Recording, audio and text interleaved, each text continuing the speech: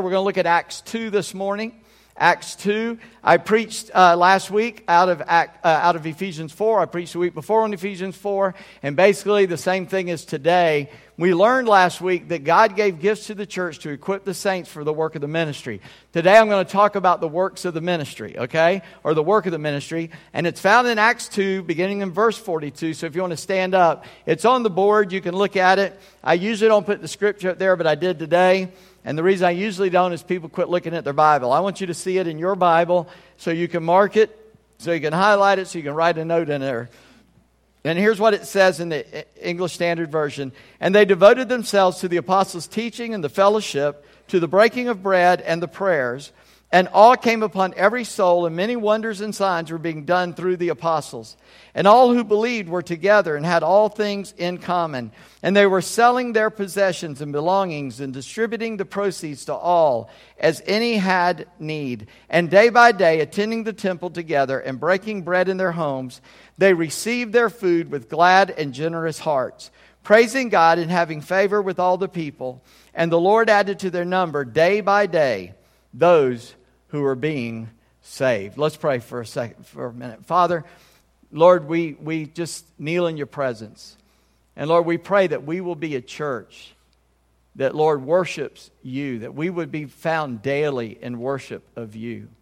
That, Lord, as we are found in worship as a body, that we will minister to one another, even to the point of selling our possessions to help someone in need. And Lord, we pray that as we worship daily, not only by ourselves, but together as a body, that, Lord, we would be that body and that we would tell your message so that daily you add to your church.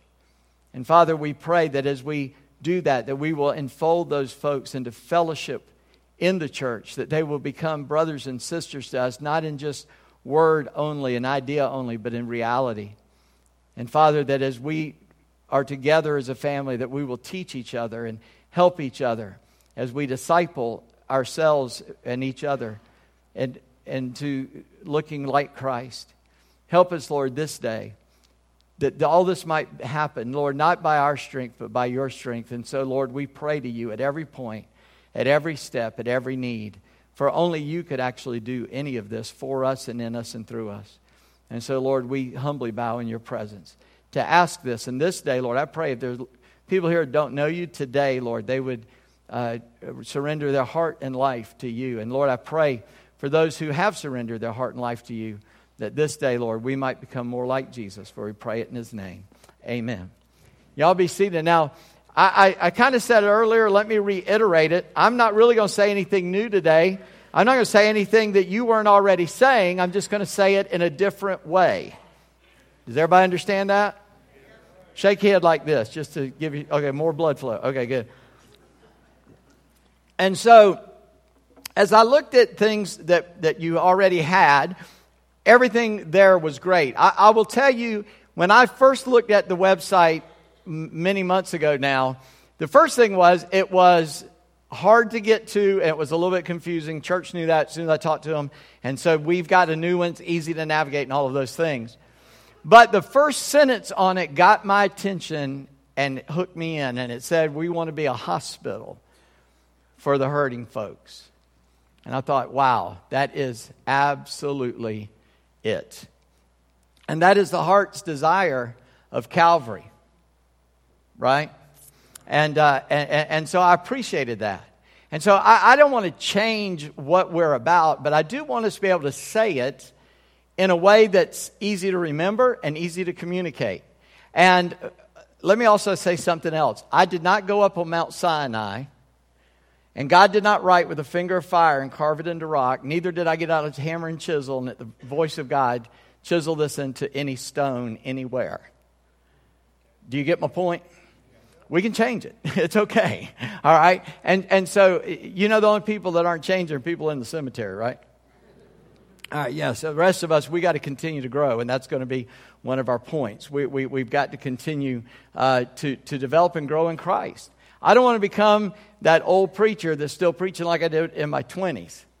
I want to still have that same fire, but I hope that I've matured and learned and grown, and that I'm communicating to the generation today that needs to hear the message. And that puts something on me. But anyway, I'll quit philosophizing. Let me go to the next slide, brother. There we go. First of all, we are called by God, and all that should be one big thing. It looks like a title and two others. But we are called by God to become His disciple and carry His message. This is just an easy way to say what we're all about, right? All right, I want you to help. Now, you notice it's CBC, Calvary Baptist Church, called, become, carry. That's why under it just says called, become, carry. But I want you to understand what we're saying by that. First of all, we are called by God. And I want you to also, I'll say that in a second. We are, obviously, this logo is about Calvary and Christ. We want it to be about Christ. But we are called by God. We are called by God to become a disciple. Look in Luke chapter 9. Luke chapter 9. And look at verse 23.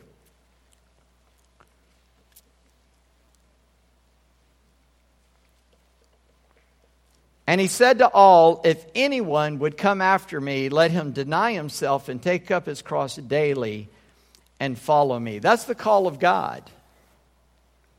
That is the call of God. Now, you already know that the next thing I'm going to say is to become His disciple.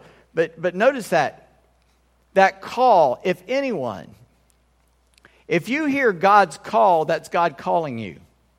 If you have that feeling, I need Jesus Christ to be my Savior, that's God, because the devil will never do that to you. And I don't care about you joining Calvary near as much, because I do care a little bit, but I don't care near as much as I do about you being called by Christ to become His disciple. Now, Calvary that's where I want you to come, that's where I want you to be part of the body, but God may call you to a different church, and that's fine. I understand that. We're about kingdom work, not Calvary work. It's that using that as a church name. I want the kingdom to expand. And you can't expand the kingdom of Christ if you're protecting your part of it. An army can't fight a war if each individual soldier is protecting himself. He gives himself for the whole, right? So we do that in the church, but the church does that for the kingdom. We're about kingdom work. Because here's the deal. We're not in charge of who comes here and who doesn't. We're not in charge of who gets saved and who doesn't. Who is? Now, you can use any metaphor you want, but He's the commander-in-chief. He's the coach on the sideline. He's the guy in charge. He's the boss. He's the one who assigns us our place. So He takes care of that. What is my job? To do what God called me to do. What's your job? To do what God called you to do. And when you do that, God, who understands it all because He's designed it all, will put into place the pieces that need to be where they need to be. That means you ought to be paying attention and doing what God called you to do. And if you're not, then you better... Here's how we used to say it, then you're not right with God. Now, those are strong words, and I said I was going to be positive, and that sounds negative. But you're positively in trouble if you're not doing what God called you to do. I just want you to understand that. And I would be in error if I didn't at least let you know that. And so that call, I want you to notice about this. I read a devotional when I was a young man by Vance Havner on this verse, and it set it in my mind.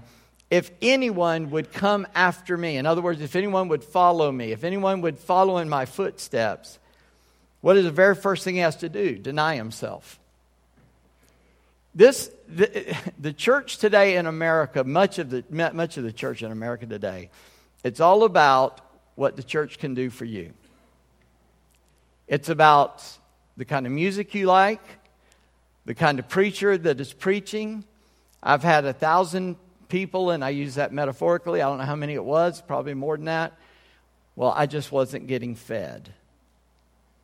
Your arms broke? Feed yourself. Y'all aren't a bunch of babies sitting in high chairs, and I'm the parent that has to spoon feed all of you. Open the Word. Get fed. Now, I'm going to feed you best to my ability, and I'm going to encourage you. I'm going to help you. And guess what? Some people are spiritual babies and need baby food in a high chair. But Paul writes, it was at Timothy or Hebrews where he writes, some of you should be on meat and you still need milk.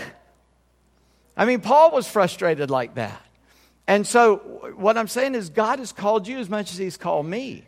All of us are called by God. And he says in this verse, so if you want to follow me, first you got to deny yourself. You got to say, I'm willing to give up my preferences for God's glory. Let me say it again. I've got to be willing to give up my preferences for God's glory. Now, part of the problem is some of us don't know the difference between my preference and God's will. We want to make our preferences God's will. I've had a lot of people come to me and tell me what I ought to be doing. Not here. I'm just saying in my life. I've been doing this for 38 years, going on 39 years. So I've had a lot of opportunity. People tell me what God told them to tell me. And I listen. Trust me. If you got something to tell me, I say that and then people are scared to talk to me. I didn't mean to do that. Because I do listen. Because you may be God's messenger to me. I may not listen to anybody else except you. So if you want to tell me, come tell me. But I'm going to put it through a filter. I'm not just going to say, oh, you're right. You know, just because you claim God spoke to you, just might mean you ate pizza last night before you went to bed and you're having a delusion. Same thing for me. I don't want you to believe me just because I said it. I want you to hold me accountable to this.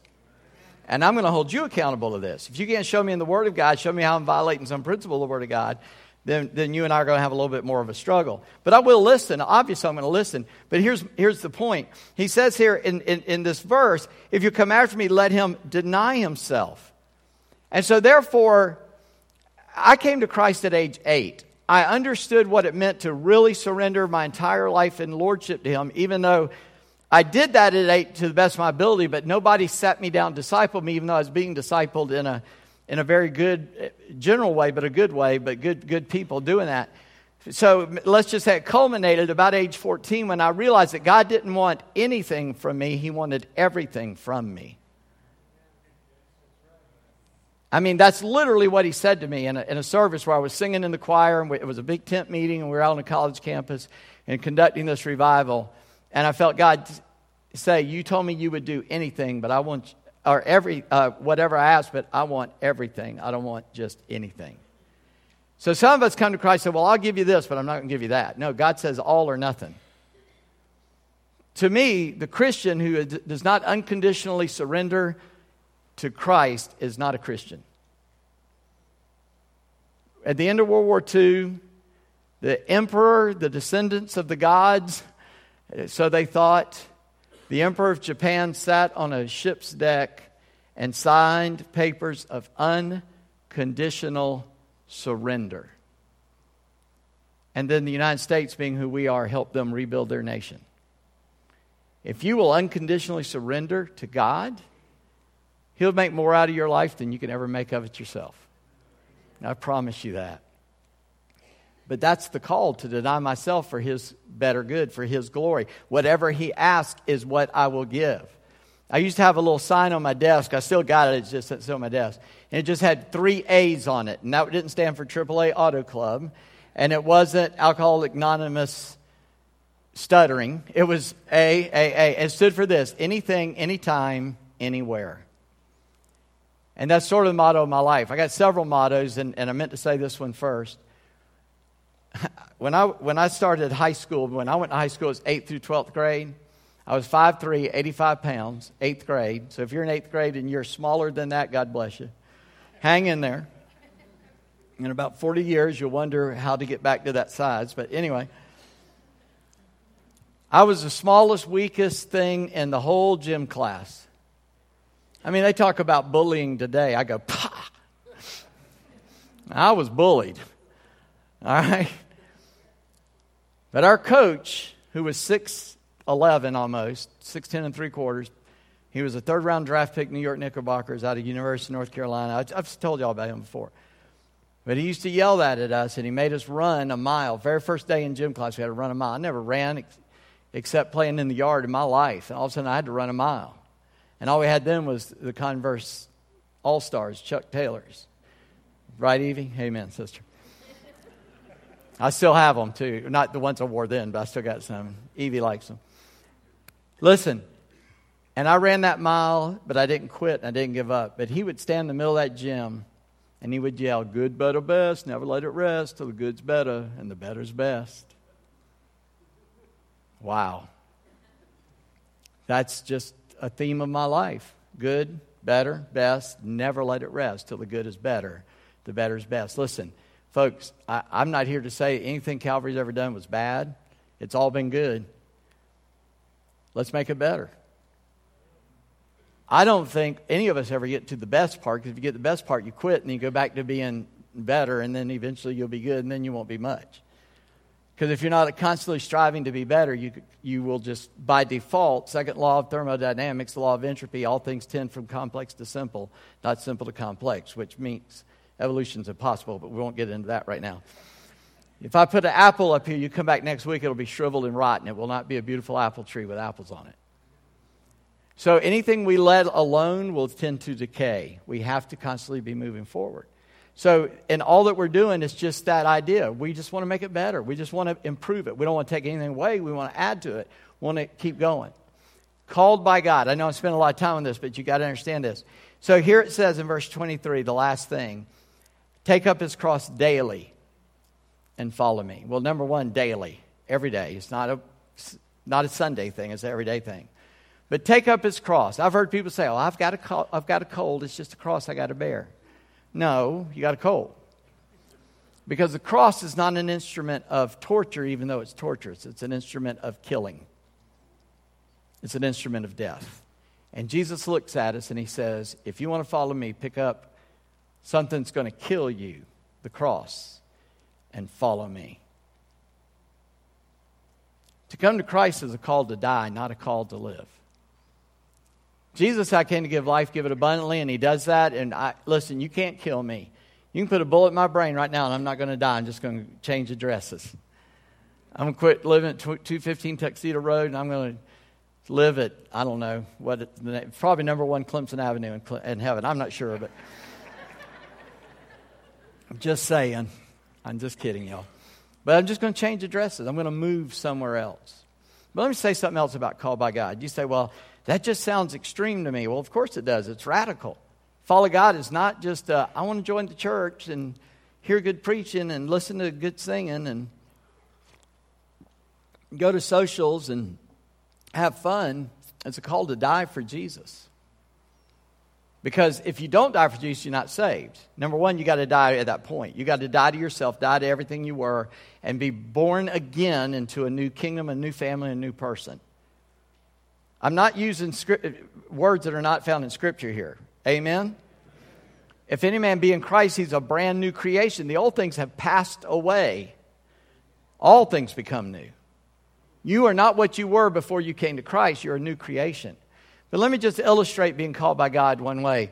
I served on the committees at Southern Baptist Convention. I told this story somewhere. I hope it wasn't in here, but if it was, forgive me, you're going to hear it again. And you know you're Southern Baptist when you understand that you have a group of people called a committee on committees. I mean, that's bad. I'm just telling you. And what we do on the Committee on Committees is nominate the people that will nominate the people that will be on committees.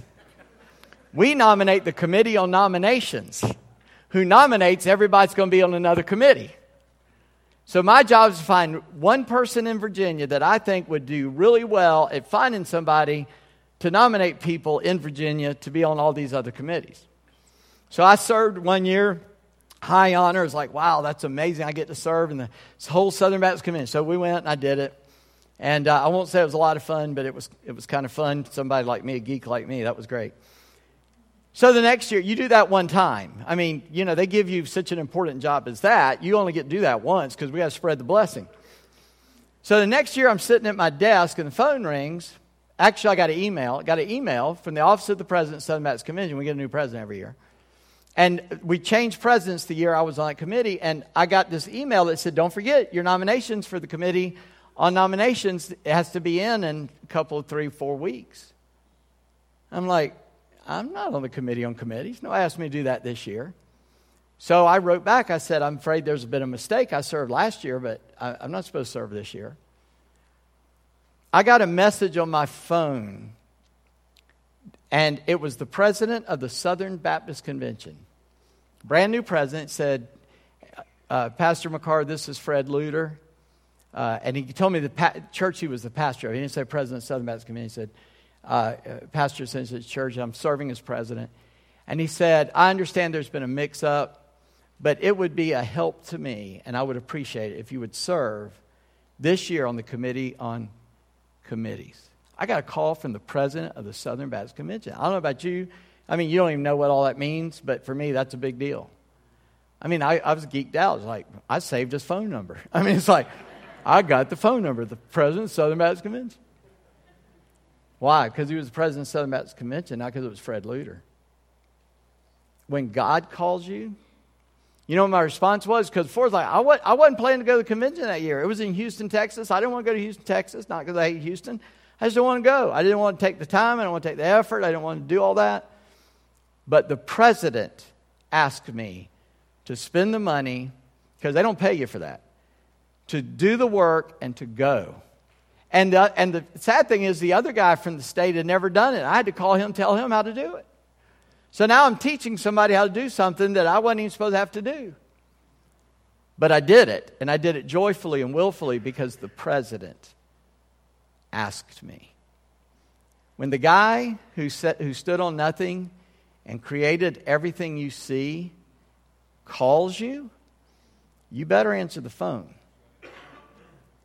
And that's in salvation, obviously, and I mean it that way, but not only salvation, but discipleship. Because I want you to notice something else. Another place in Scripture, Jesus said, if you do not take up your cross and deny yourself and follow me, you cannot be my disciple. A minute ago I said, if you don't have unconditional surrender, you're not a Christian. You thought that was harsh. I was quoting Jesus. That's what he said. If you will not deny yourself and take up your cross, you cannot be my disciple. So we're called by God to unconditional surrender, to become his disciple, to look more and more. I won't talk that long about everything because to me that's the starting place. But if you will write down or look at Luke 14, just a couple chapters later, in Luke 14 and verse 27, whoever does not bear his own cross, there it is, and who does not bear his own cross and come after me cannot be my disciple. Just in case you thought I was lying. The very words of Jesus. If you're not willing to die to yourself for his glory and his honor, he says you cannot be his disciple. Notice that. Cannot be. You know, we talk about getting saved and being a Christian and then becoming a disciple of Christ. That's backwards to how it happened in the Bible. They were called to be disciples, and the Bible says in Acts, and the disciples were first called Christians in Antioch. Because they were disciples. They were followers of Christ, and they looked like Christ, so they gave them the nickname, hey, y'all are Christ-like. It was a nickname. You look like Jesus. So like my dad, you know, my last name's McCarter, so anybody with an MC on their last name becomes Mac somewhere. That's my grandfather name. My kid said, first grandbaby's coming, you got to pick a granddaddy name. And I don't want to be, and no offense to you, and if you got this, I don't want to be Peepaw or Papu or... Just not me. It might be you. God bless you. It's fine. It's just not me. And I said, tell them to call me Stuart. Well, nobody wanted them to do that. My kids or my wife. I tried to do that with my kids. My wife wouldn't let me. Now my kids won't let me do that with my grandkids. So my son-in-law said, if you don't pick a name, I'm going to pick one, which would be one I didn't like. So I said, okay. And I thought about it a second. I went, call me Mac. That's the nickname. Well, my dad was Mac. He worked in the Navy Yard, 38 years in the Charleston Naval Shipyard, is in the Navy there. And I sold newspapers at the Navy Yard gate when I was in high school. And when they found out that I was Randolph McCarter's little son, you know what they called me? Little Mac. And the disciples were first called Little Christ in Antioch. Because the disciples looked like Jesus. You see, folks, I can't say it enough. Christianity's not coming to church on Sunday and sitting there and soaking all this up. Christianity is looking like Jesus. And we're supposed to be growing in Him and changing in Him. And so there's a very strong word. And so we're called to become His disciples so that, in order that we can carry His message. Still in Luke 24. I just stayed in Luke to make this easy on everybody, because I'm just reading verses that echo a lot of other verses. Luke 24, 45 to 48 says this. And He opened their minds to understand the Scriptures and said to them, thus it is written that the Christ should suffer and on the third day rise from the dead, and that repentance for the forgiveness of sins should be proclaimed in His name to all the nations, beginning from Jerusalem. You are witnesses of these things. And by the way, if you are a Christian, you are a witness of these things, because Christ has come to you. And behold, I am sending the promise of my Father upon you, which is the Holy Spirit. But stay in the city until you're clothed with power from on high. The task that Jesus gave His disciples is to carry the message to the 5 billion people who've never heard the word. Those 5 billion are the responsibility of Calvary Baptist Church Stanton. Somebody say amen. I know I talked a long time and lost you there for a second, but that is what we're about. So, what is our vision? How do you say that quickly and easily? Here's our vision. Calvary glorifies God by planting churches around the world. Now, we had a longer statement, but none of you could tell me what it was. I hope that you can commit that to memory, because it's not hard. Calvary Baptist Church Stanton glorifies God by planting churches around the world. Now, all that needs to be unpacked. Number one, we glorify God. We'll talk about that. But that's the goal of our church. That should be the goal of any church. It should be the goal of any Christian. Glorify God. That is our task. That is our main task. That is what we do. But how do we do it? We do it by planting churches. Well, what do I mean by that? I do not mean Rotary clubs. I don't mean Rotary clubs. I don't mean social gatherings. I mean churches. And a church in the Bible is baptized believers coming together with the organization of having pastor, teacher, elders, bishops, whatever words you like to use, but having pastors and deacons to serve that church. That's the biblical order. That's the biblical thing. So we want to plant churches that will plant churches. We want to plant a church because the church is the vehicle that the gospel is carried in. And so if you plant a church, that means people are getting saved and coming into the church, so that church can plant churches to get people saved and bring them into the church, right? And where are we going to do that? Anywhere we can. Anywhere in this world we can. I'll do it in the Vatican if they'll let me in. If they'll let me have Sunday afternoon in the Vatican, we'll plant a church there. It'll be a Baptist church, trust me, but we'll go. Pastor McFarland that I served before I came here, he said, I'd preach in hell if I thought I could get back out. I thought that was pretty good. So I want to show you that to show you the next slide. Go on to the next slide. Everything I've said fits in that. There are 4 words, and if you understand this chart, you understand everything there is to know about church. You don't have to go to seminary. You don't have to go to Bible college. You don't have to get a doctor's degree. That's the church. God called us to do evangelism, and He called us to edify one another, and He calls us to do it individually and corporately. Okay, now the arrows make it make sense.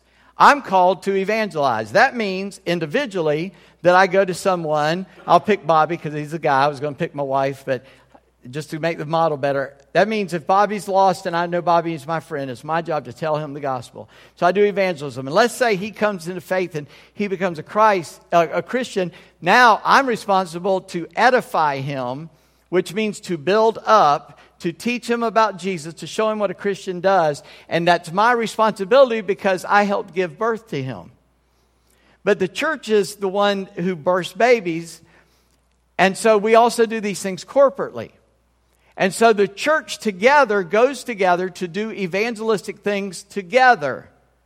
Whatever it is, the passion play or picnic in the park, that may or may not be our main purpose for going, but whatever it is we're doing, one of our purposes is to do evangelism, but the church also edifies corporately, which makes sense. Sunday school, CTI, home groups, these different things. Like I said, I could unpack this for hours and hours and hours because I do it a lot, and I'm writing stuff and doing this all the time. But once you understand that, you get it. The church isn't supposed to be doing anything but that. Anything doesn't fit in there, we ought not be doing anyway. It's that simple. Now, if you can get that simplicity in your head, we're gonna get way down the road really fast. Because that is what we are supposed to be doing. It is just that simple. And I want you to see, though, this expanded, and this is how we describe it in an expanded way. So if you can put that up there, good. Good. It's split out. First of all, change people grow. That's discipleship. If God's changed your life, you ought to be growing in Christ, right? So they devoted themselves. Now back to Acts 2 that I read at the beginning. In verse 45, they devoted themselves to the apostles' teaching. You ought to be learning what it looks like to be like Christ, right? Secondly, everyone needs others. Fellowship. Listen, I can't do this by myself. I need you and you need me. And you need each other. And so verse 43 says, and the fellowship. Here's the problem. Baptists think fellowship is having supper with the casserole. I told you all about casseroles last week. Fellowship is helping each other look more like Jesus. But it's in Acts 2:43. Jesus people serve people. If you look like Jesus, if you're a Jesus person, then you ought to be serving other people. That's sacrificial care. They were selling their possessions, belongings, distributing the proceeds to all as any had need. They were ministering to one another. If you're dependent on the pastor to minister to everybody, the church better not be bigger than 120 people. If it's bigger than 120 people, you better have some more help. And in fact, if it's 120, you better have some help. Because there's no way a paid man can serve that many people the way they need to be served. Ministry happens person to person, not pulpit to pew. You got to understand that. Structure, Sunday school. We'll come back to that in days to come. Calvary's purpose, humble people pray. We got to pray. In verse 42, they were devoted to the prayers. By the word devoted in Acts 2, it means so wed to it, dedicated to it. It molds them, it makes them, it describes them. It is what they are committed to death. Worship, wholehearted worship. Praising God, verse 47. Because I think saved people ought to be thankful to the God who saved them, right? And so we are worshipful people. And then rescued people find people. If the bridge is out and your car goes over and somehow you pull a movie stuntman stunt and jump out the window, grab onto the ledge, drag yourself back up over that washed out bridge road, do you just go home? Or do you stand in the road and start doing this to cars coming? Rescued people rescue people. We go find people. And the Lord added to their number day by day those who are being saved. Now remember my simple chart? Evangelism. What comes under that?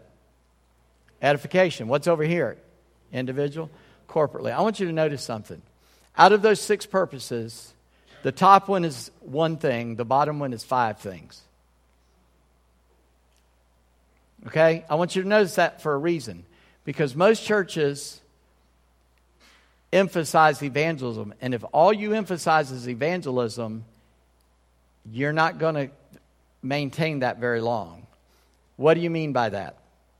Well, when I was talking about edification and leading somebody to Christ and helping them grow in Christ, there's a little saying I was taught by the wisest man in the world, and it goes like this.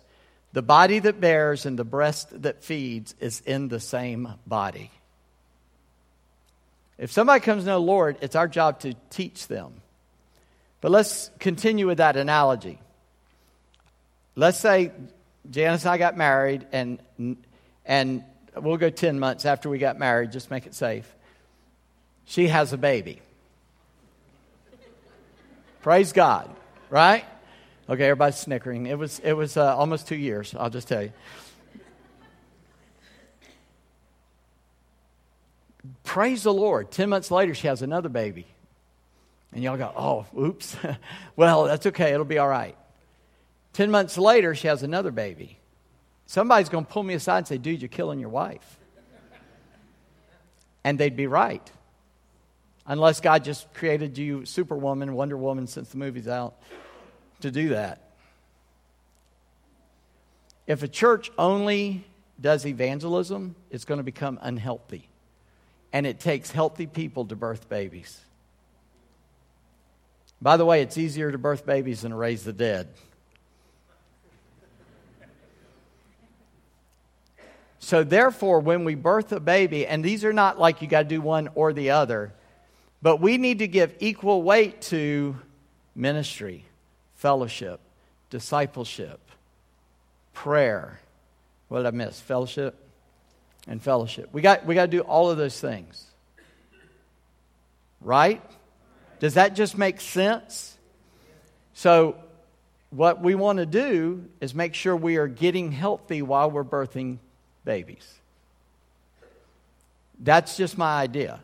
Because listen, the vision of this church is to glorify God.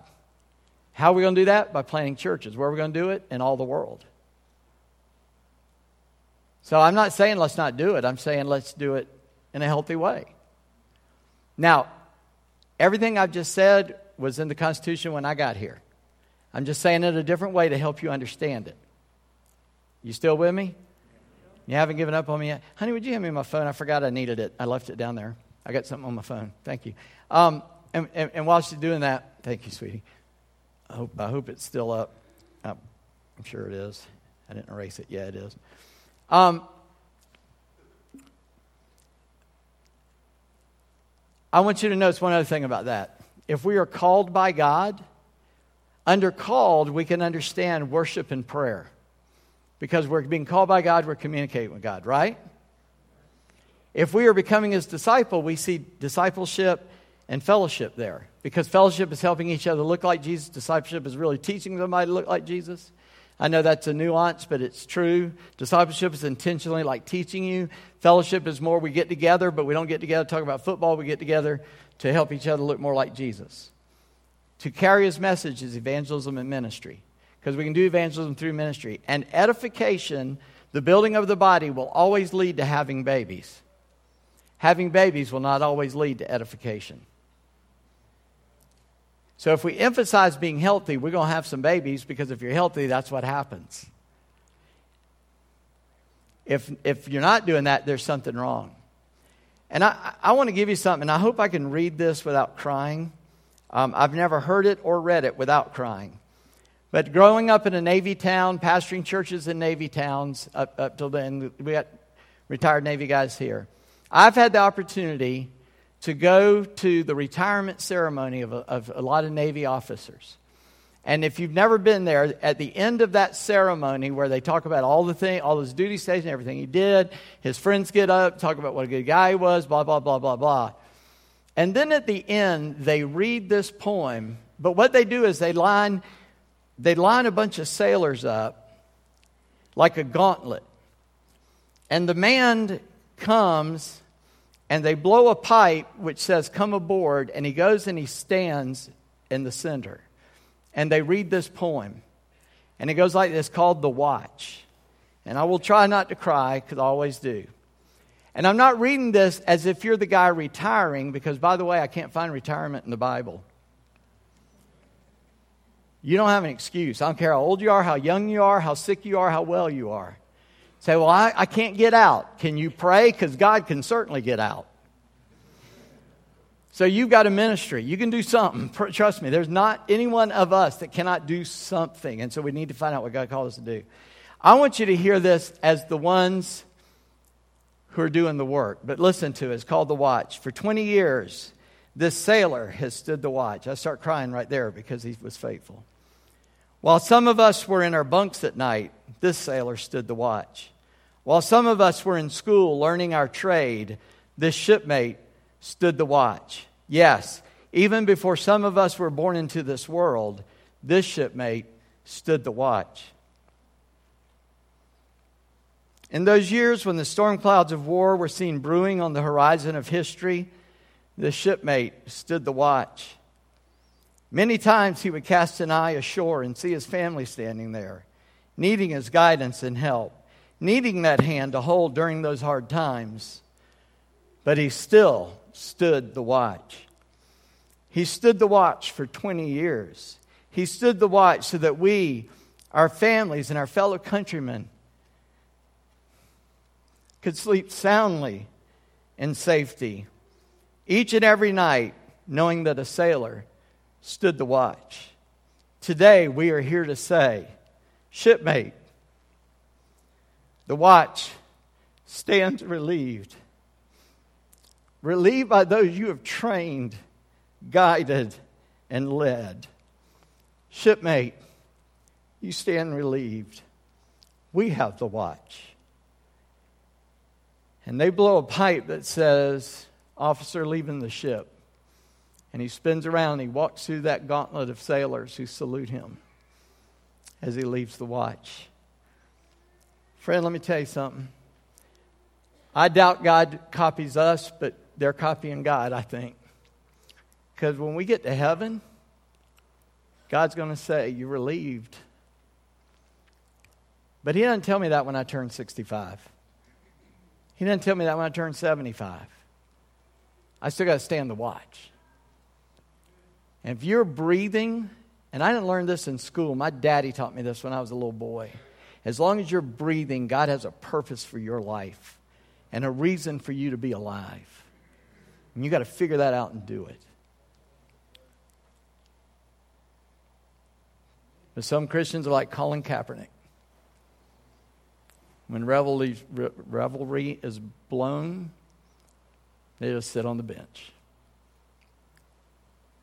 We get mad at him because he wouldn't stand for the national anthem and the flag. And as that poem so emphasizes, so many men and women have given their all so that we can sleep soundly in safety at night. And so we get angry. But a hymn writer said it in a Christian way. He said, should I rest while others fight? Should I be carried to glory on flowery beds of ease while others fought to win the prize and sailed through troubled seas? No, there's a job for me to do before the day is done. There's something for all of us. And so, Calvary, I'm just calling us to be called by God to become His disciple and carry His message, starting in Stanton, going around the world.